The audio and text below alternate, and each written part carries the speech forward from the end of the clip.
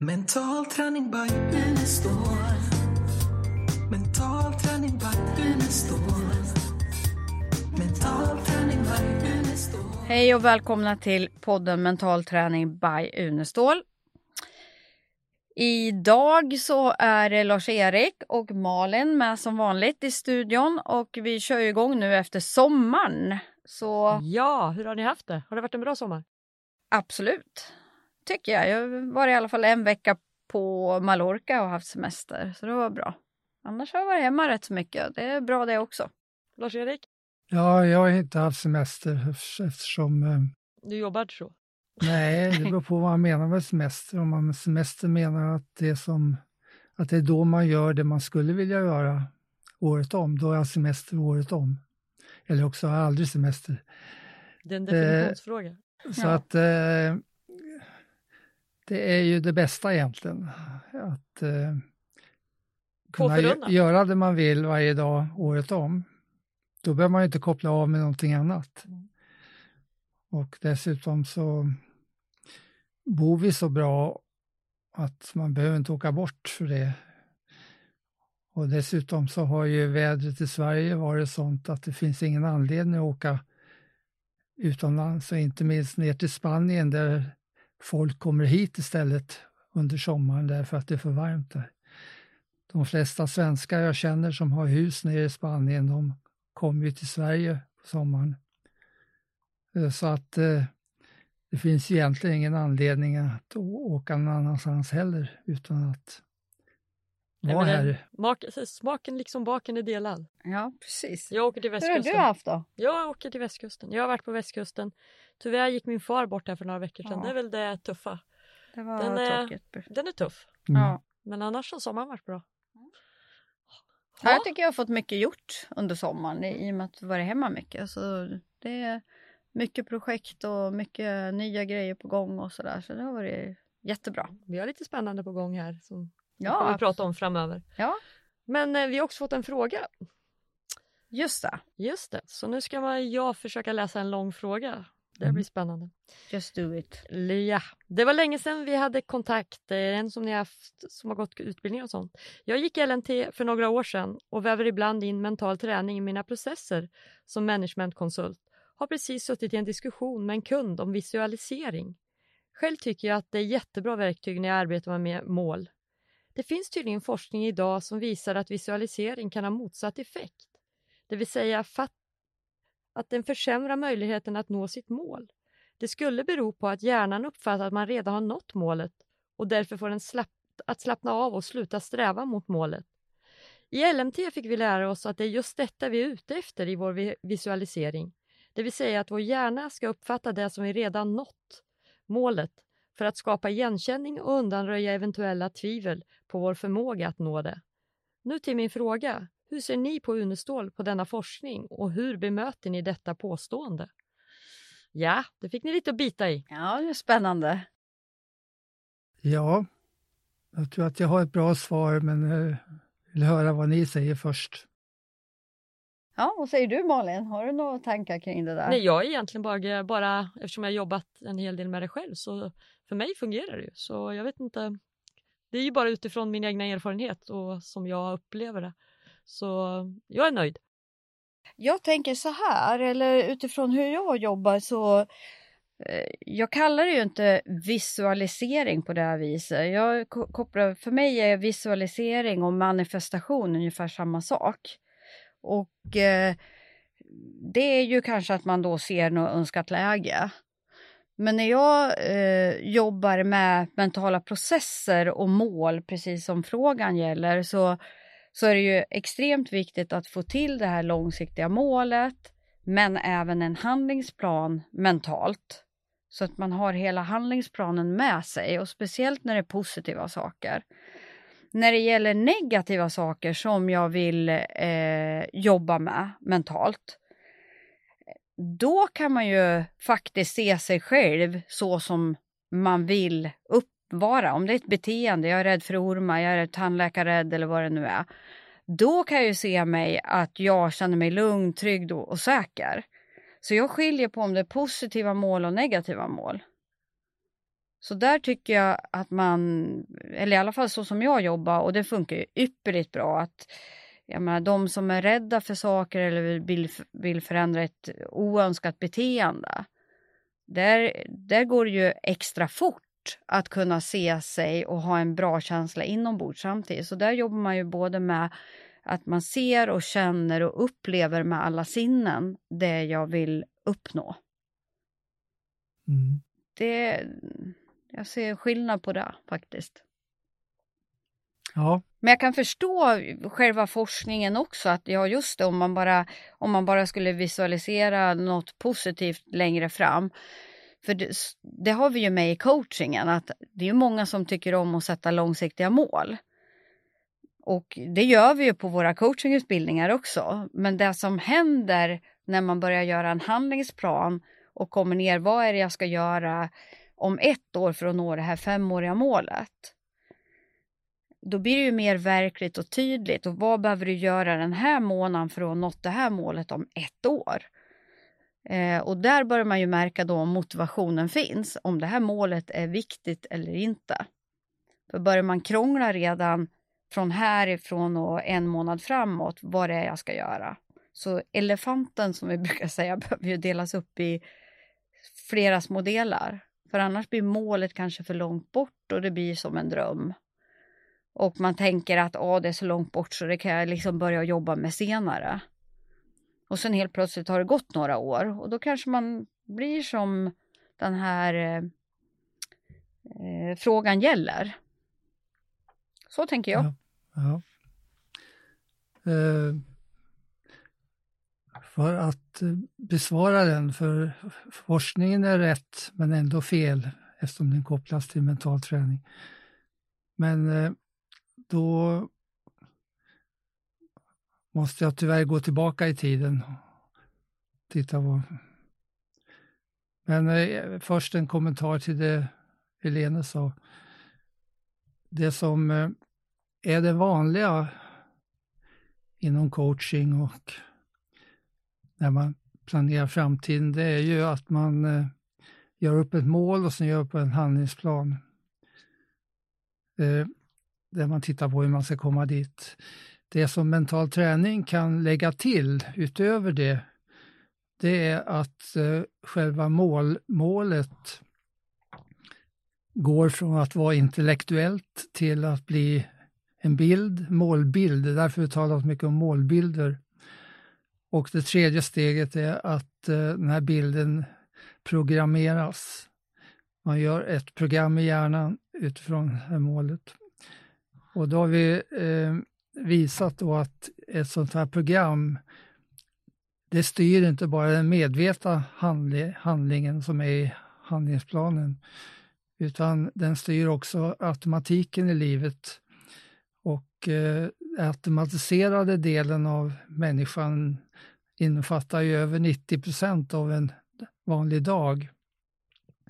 Och det innebär att ett programmerat mål kommer att hitta vägar till målet som inte finns med i den vanliga handlingsplanen, som är intellektuell.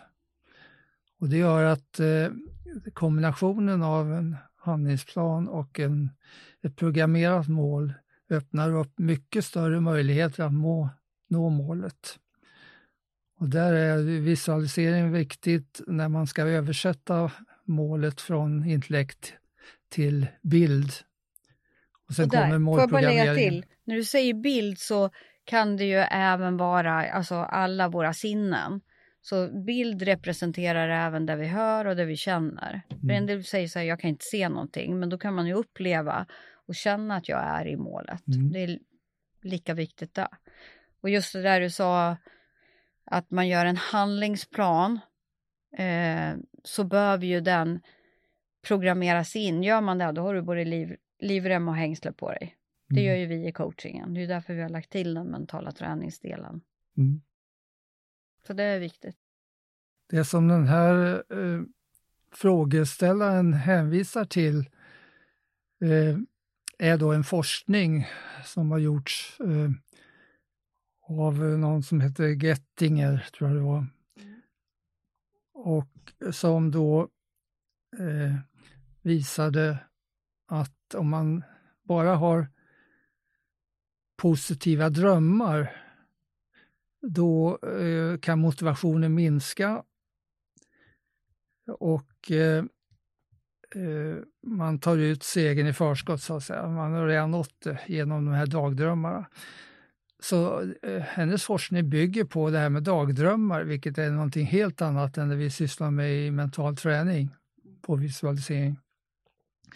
Dagdrömmar kan ha en positiv effekt genom att det kompenserar en besvärlig verklighet, så att människor som har det besvärligt kan då leva ut i sina dagdrömmar och få en bättre tillvaro. Men det ändrar ju inte någonting i sig.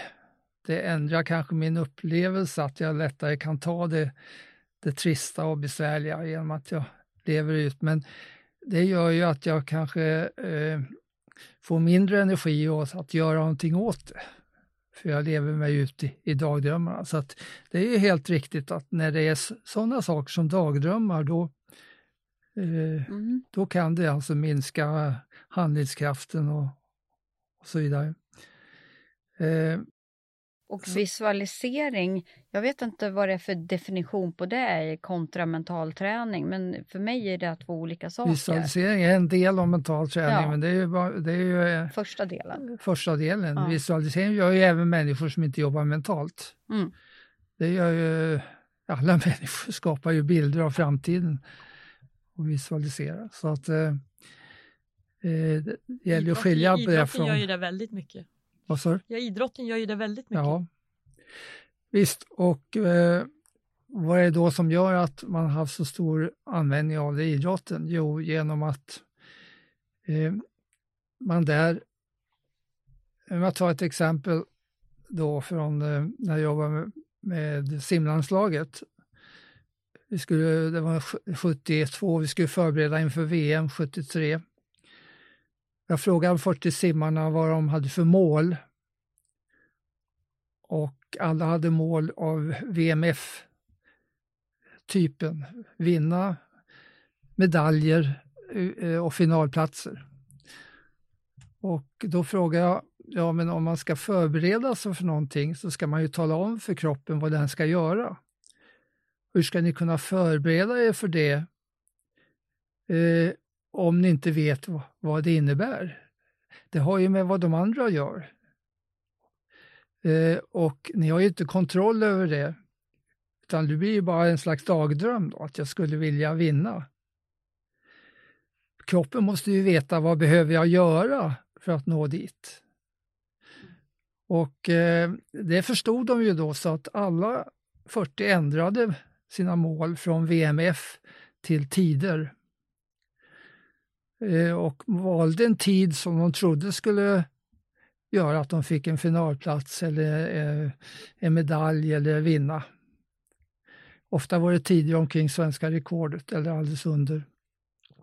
Under VM sen så slogs jag tror det var över 20 svenska rekord. Och dessutom så blev det VMF-saker på köpet. Så det är ett exempel på att idrotten inte alls följer det som sägs i den här forskningen. Så forskningen är riktig, men det har ingenting med mental träning att göra. Mental träning sysslar med mål som är där man kan visualisera vägen dit. Vad behöver kroppen göra för att nå ett mål?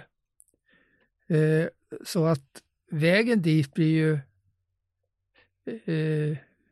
som en följd av målet, så måste man ha ett mål som kan visa vad man behöver göra. Och då kan man ändå ha kvar det här gamla målet, man måste översätta det. Så jag har ibland tagit exempel från en av simmarna som var med då, Per Arvidsson, som sa, ja men jag vill ju ändå känna att jag vill vinna. Jag vill se mig själv på prispallen. Ja, men då måste du översätta det till någonting som kroppen vet vad det måste göra för att nå dit. Och då satte han sig ner och räknade, det här var 3 år innan olympiaden, räknade och sa att jag tror att den här tiden kommer räcka att ta guld. Okej, ja, men då är det den tiden som du ska visualisera och du får uppgift nu att simma det här loppet 3 gånger i veckan under 3 år på den tiden som du har bestämt. Och det gjorde han. När det var 2 månader kvar så blev han sjuk och gick ner ganska besvärligt, tror jag 1-2 kilo. Kom till OS inte i fullgott fysiskt skick. Ändå gjorde kroppen det som behövdes för att den skulle ta guld. Jag har sett så många exempel på att kroppen gör det som den har blivit visualiserad till att göra. Och det är samma sak i alla idrotter. Att man måste ju veta vad det innebär när man sätter upp ett mål. De får inte gå runt och dagdrömma då. Nej, precis. Men så var det ju lite då, det har jag nog sagt i podden tidigare, det här när jag började med mental träning och jag sprang väldigt mycket i dåtid. Och då var det ju ibland skitjobbigt för mig. Alltså jag fick ju ta i och jag var ju envis, så att det var ju så här, jag bara ska springa även om jag liksom stupar ungefär. Och sen när jag började med den mentala träningen, då började jag sätta upp mål att jag ska springa liksom vart det var nu jag skulle springa, hur långt jag skulle springa. Och när det började ta emot, istället för att kämpa som jag gjorde då hade jag ju talat om för kroppen vad jag ville. Och då ville jag ju känna mig lätt som en fjäder flyger fram. Och det var det enda jag behövde säga till kroppen. Och då bara tog bråkdel av några sekunder, så bara kände sig kroppen lätt. Och så kunde jag springa igen. Mm. Det var en otrolig skillnad mot hur jag hade kämpat oss lite innan. Nästan mådde illa och kräktes nästan efter vägen. För jag skulle absolut inte stanna. Nej. Så det är ju ett helt annat sätt. Vilka bra svar. Sen är det ju en annan jätteviktig sak som mental träning har, som man inte har i den vanliga visualiseringen och målsättningen. Och det är ju programmeringen, som jag sa. Därför att där lägger man ju in målet i ett alternativt medvetandetillstånd som gör att målinnehållet blir verkligt. Ungefär som drömmen talar vi om här förut. Människor, vi har nämnt det tidigare, att människor är ibland rädda under en dröm. Om man frågar varför det är, jo, det var ju bara en dröm. Ja, men det visste jag inte då, så just då är det verklighet. Och det är det som händer i det mentala rummet, att de bilder man lägger in, de blir verkliga. Vilket gör att visualisering kopplat till mental träning är någonting helt annat och mycket effektivare än visualisering utan mental träning. Verkligen. Så att man kan inte ta forskningen omkring visualisering och vända det mot mental träning. Som i den här frågan. Man måste ha hela verktygslådan. Ja. Har man bara använt en del av verktygen. Mm. Sen... det är som hammar utan spik. Eller hur? Där fick jag till det. Catching. Har du spik i din verktygslåda? Fick jag förra året en fråga som har lite med det här med indirekt att göra, som sa att man ska aldrig ha positiva mål. Ja, varför det då? Jo, då blir man bara besviken, sa. Ja, vad menar du då? Jo, det här var vid den tiden när vi hade dåligt väder på sommaren, så har vi inte haft det. Jag har slutat med det. Men han sa då, jo, redan i januari så bokar vi 2 veckor på västkusten. Och under hela våren så gladde vi oss av att komma ner till västkusten och sola och bada och ha det skönt. Och sen då, när vi kom dit så började det regna, och under 2 veckor så regnade varje dag. Man ska aldrig glädja sig åt någonting i förväg, då blir man bara besviken. Så. Då sa jag till honom, ja men ska du inte uppskatta att ni haft glädje av det hela våren? Eller, tankarna på det här har ju glatt er under hela våren. Det är väl också ett värde i sig. Så att man ska inte bortse från att dagdrömmar kan ha en positiv effekt också Verkligen. på vägen dit. Kombination. Utan att man når dem. Exakt. Ja, då har det gått 20 minuter. Ja, men då är vi igång igen. Ja, Ja. Jag tycker ni levererar bra. ja. Ja. Det gjorde vi allihopa, eller hur? Ja, då får vi väl Ser vi fram emot hösten. tacka er alla som har lyssnat nu på första avsnittet efter semestern. Och hoppas att ni kommer att lyssna på Och våra skicka in program. frågor. Ja, skicka in frågor. Ja, och det är ju adressen. info@unestall.se. Du såg att jag inte kom ihåg den. Ja, men du tänkte säga frågor och det har vi ändrat nu. Vi har Nu är det- ändrat, Ja. vilken tur. Att jag inte visste det. info@unestall.se om ni har några frågomål. Då får ni ha det så bra. Hej då! Ha det gott, hej. Hej, hej. Mental träning by Unestål.